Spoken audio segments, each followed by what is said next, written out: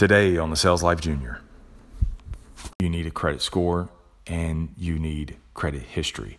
Think of your credit score as the degree. Think of your credit history as your experience, and you need both. Okay, it's good to have a degree, but see the experience. So you can have a finance degree, but because I've been 22 years in finance, my experience is going to trump your degree. All right, welcome back to another edition of the Sales Life Junior. And what is the Sales Life Junior? Well, the Sales Life Junior is the offspring of the over 500 episodes of the Sales Life. But these episodes are geared more toward junior people making senior decisions.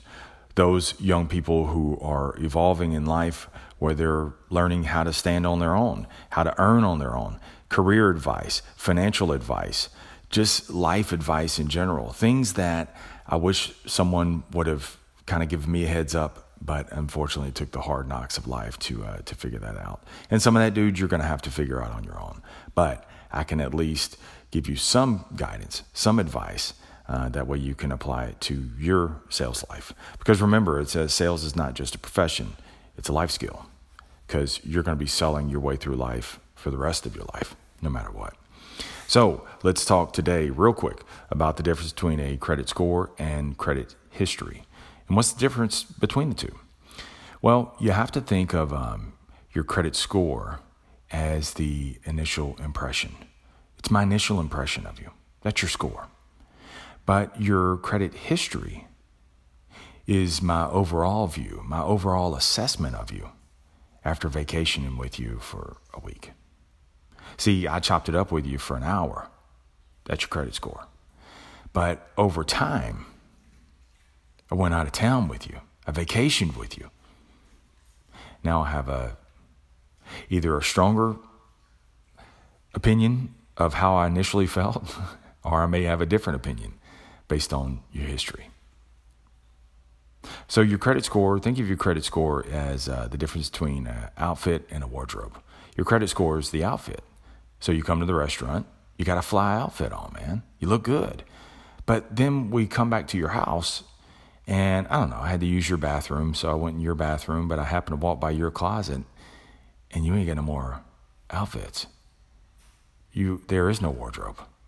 That's your credit history. Or I may walk into your closet and, dude, it's like GQ, man. I walk in there and it's like damn Foot Locker in there. And you've got a whole wardrobe. Well, that's the difference. And so many people have a good outfit, but they ain't got no wardrobe, okay? And sometimes people may have an average outfit on, but they got a strong wardrobe. And so that's your credit history versus credit score. Because depending on different situations, which is what we'll talk about, is how different lenders use them for different things, I guess is what I should say. So there's 3 different credit reporting bureaus. There's Equifax, there's Experian, and there's also TransUnion.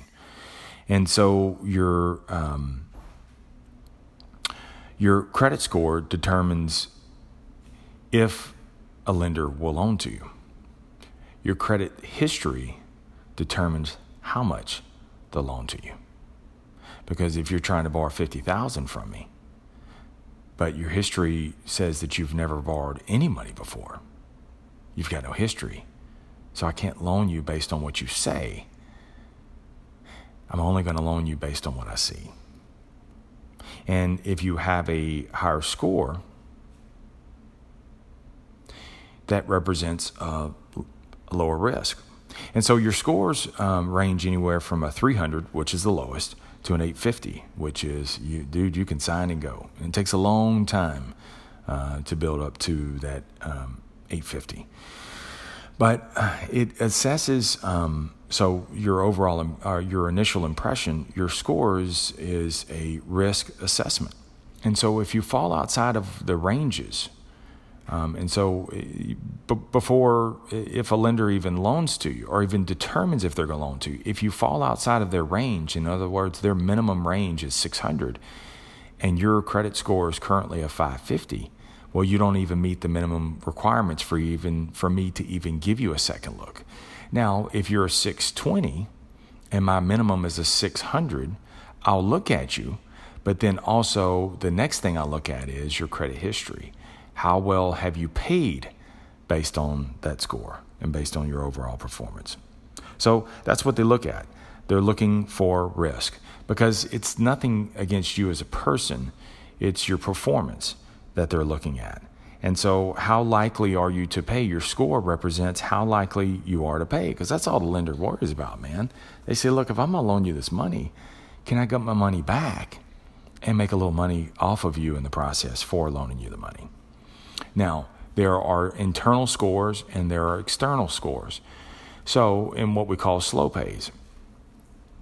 So based on your, so you may pay a lender back slow, meaning 10 days late.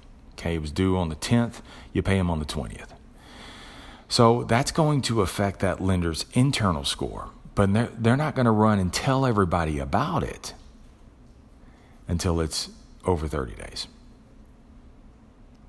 So say, for instance, if I'm the lender and you need to borrow $100 from me and you promise to pay me back next Friday, but it takes you 2 Fridays to pay me back, you paid me back. I didn't tell anybody about it. But the likelihood, if you're trying to borrow $250 from me in the future, I'm going to say no because you pay me too slow. Now, if I loan you $100 and it takes you over a month to pay me back, well, I may tell other people too, because they're going to say, Susan just came and asked to borrow $100 from me, and I'm going to tell her, hey, don't loan any money to her because she hadn't even paid me back yet.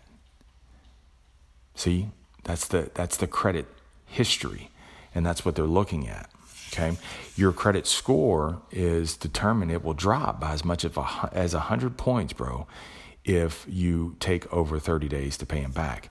Now, even if you slow pay internally, but nobody else knows about it, it could affect your future borrowing from that same lender, because they're going to say that I've seen people that had a high credit score but a low internal score that we cannot see, but it's a low internal score, and they'll say, Marsh, look, I can't loan this person more money because they had trouble paying us back on time on the $30,000 that I loaned them before. On the flip side of that, I've seen people who had a lower score, but because their internal score was so well, and they may not have paid other people, but they paid that lender back on time, then the lender actually will score them differently and give them a lower interest rate, because they know that I know that as a lender, I'm a priority for that person. Now, your credit score is very important, man. It's very important when you go to get insurance, because the insurance is going to pull your score to assess what kind of risk you are. So if you've got a risk, if your score is low, the likelihood in you making an insurance claim is high. And because it's high, I'm going to charge you more of a premium, versus somebody who's got a higher score seems to be more responsible. And so I'll give them a lower premium, a lower monthly payment, or a lower 6-month premium.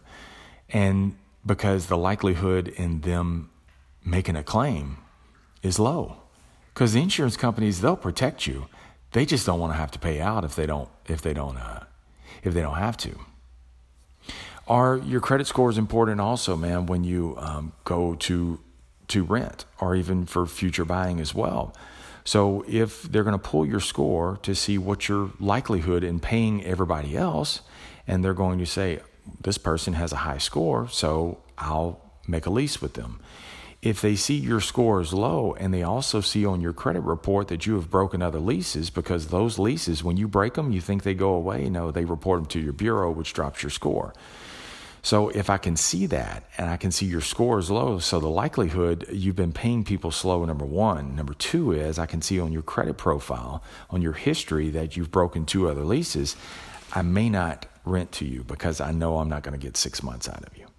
You're probably going to break the lease just like you did everybody else. Your history determines everything, man. So you have to consider those things as well. Your score is like your foot in the door, man. Your history is how wide they actually open the door up. Now, other factors that affect your credit score, not only the likelihood and not only in your repayment, but also in your debt. How much debt do you have? And also how many inquiries that you have. Okay, so the debt, what they want to look at is how many people do you owe? So if you make $5,000 a month, but you owe $4,000 a month to other people, if your hours get cut or you get laid off or you get sick, then it's going to be hard for you to pay me as well as pay them. So I may not loan you the money. Also, if I can tell, if you come to ask me for money and I can tell from the inquiries that you've been everywhere else before me, I'm going to look at it two different ways. I'm either going to say, look, you've just got more money, acquired more debt that I don't even know about because it's not on the bureau yet. Or number two, everybody else has said no. And so I'm going to say no as well. I'm out as well. So you need both. You need a credit score and you need credit history. Think of your credit score as the degree. Think of your credit history as your experience. And you need both. Okay, it's good to have a degree. But see, the experience, so you can have a finance degree. But because I've been 22 years in finance, my experience is going to trump your degree because I have a history of 22 solid years of being in the finance. The experience is so needed, even though you have a degree. I don't, but I've got the experience. And so you do need both, but you cannot just rely on credit score or just credit history. They kind of need to go fused hand in hand because they're needed for different things. Because again, your credit score determines if they'll loan to you. Your credit history determines how much they'll loan to you. So I guess I would say they're equally important, man, because they really are, depending on what the situation is. Now, you need to build up some experience. Just like that degree doesn't assure you that you're going to get a CEO job. No, I need to see some experience with this thing.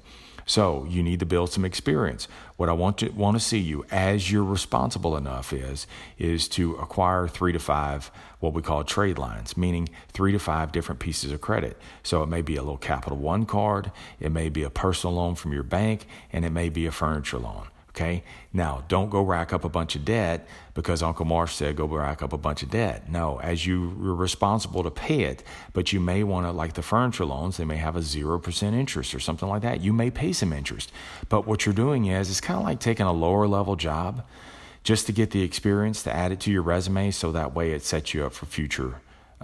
For a bigger job later, and you have that vast experience. It's the same way. You want to get that extra experience onto your resume, which is your credit history, so that way it sets you up for leverage. Because see, you're playing this leverage game, so that way as you need to borrow more money in the future, it's going to give you less risk, meaning better interest rates, better terms and conditions, more people competing for you, which means that you'll save more money in the long run also. Now, a lot of young people say, I pay cash for everything.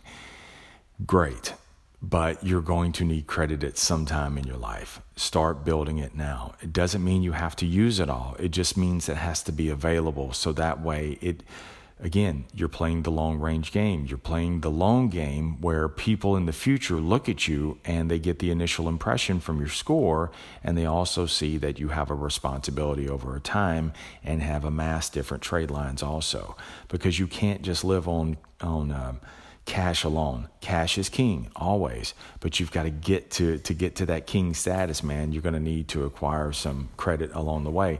And sometimes, dude, it's better to borrow somebody else's money than use your own. So those are different things as well. So this is your brief synopsis, man, of your credit score versus credit history. If you have any questions, man, email me, thesaleslife1@gmail.com, thesaleslife1@gmail.com. Be sure and share this episode with someone else who may have some questions about credit score and credit history. And then on the next episode, next week, man, we'll talk about the difference between installment loans and revolving loans as well. So until next time, never settle. Keep selling your way through life no matter what. Stay in the sales life.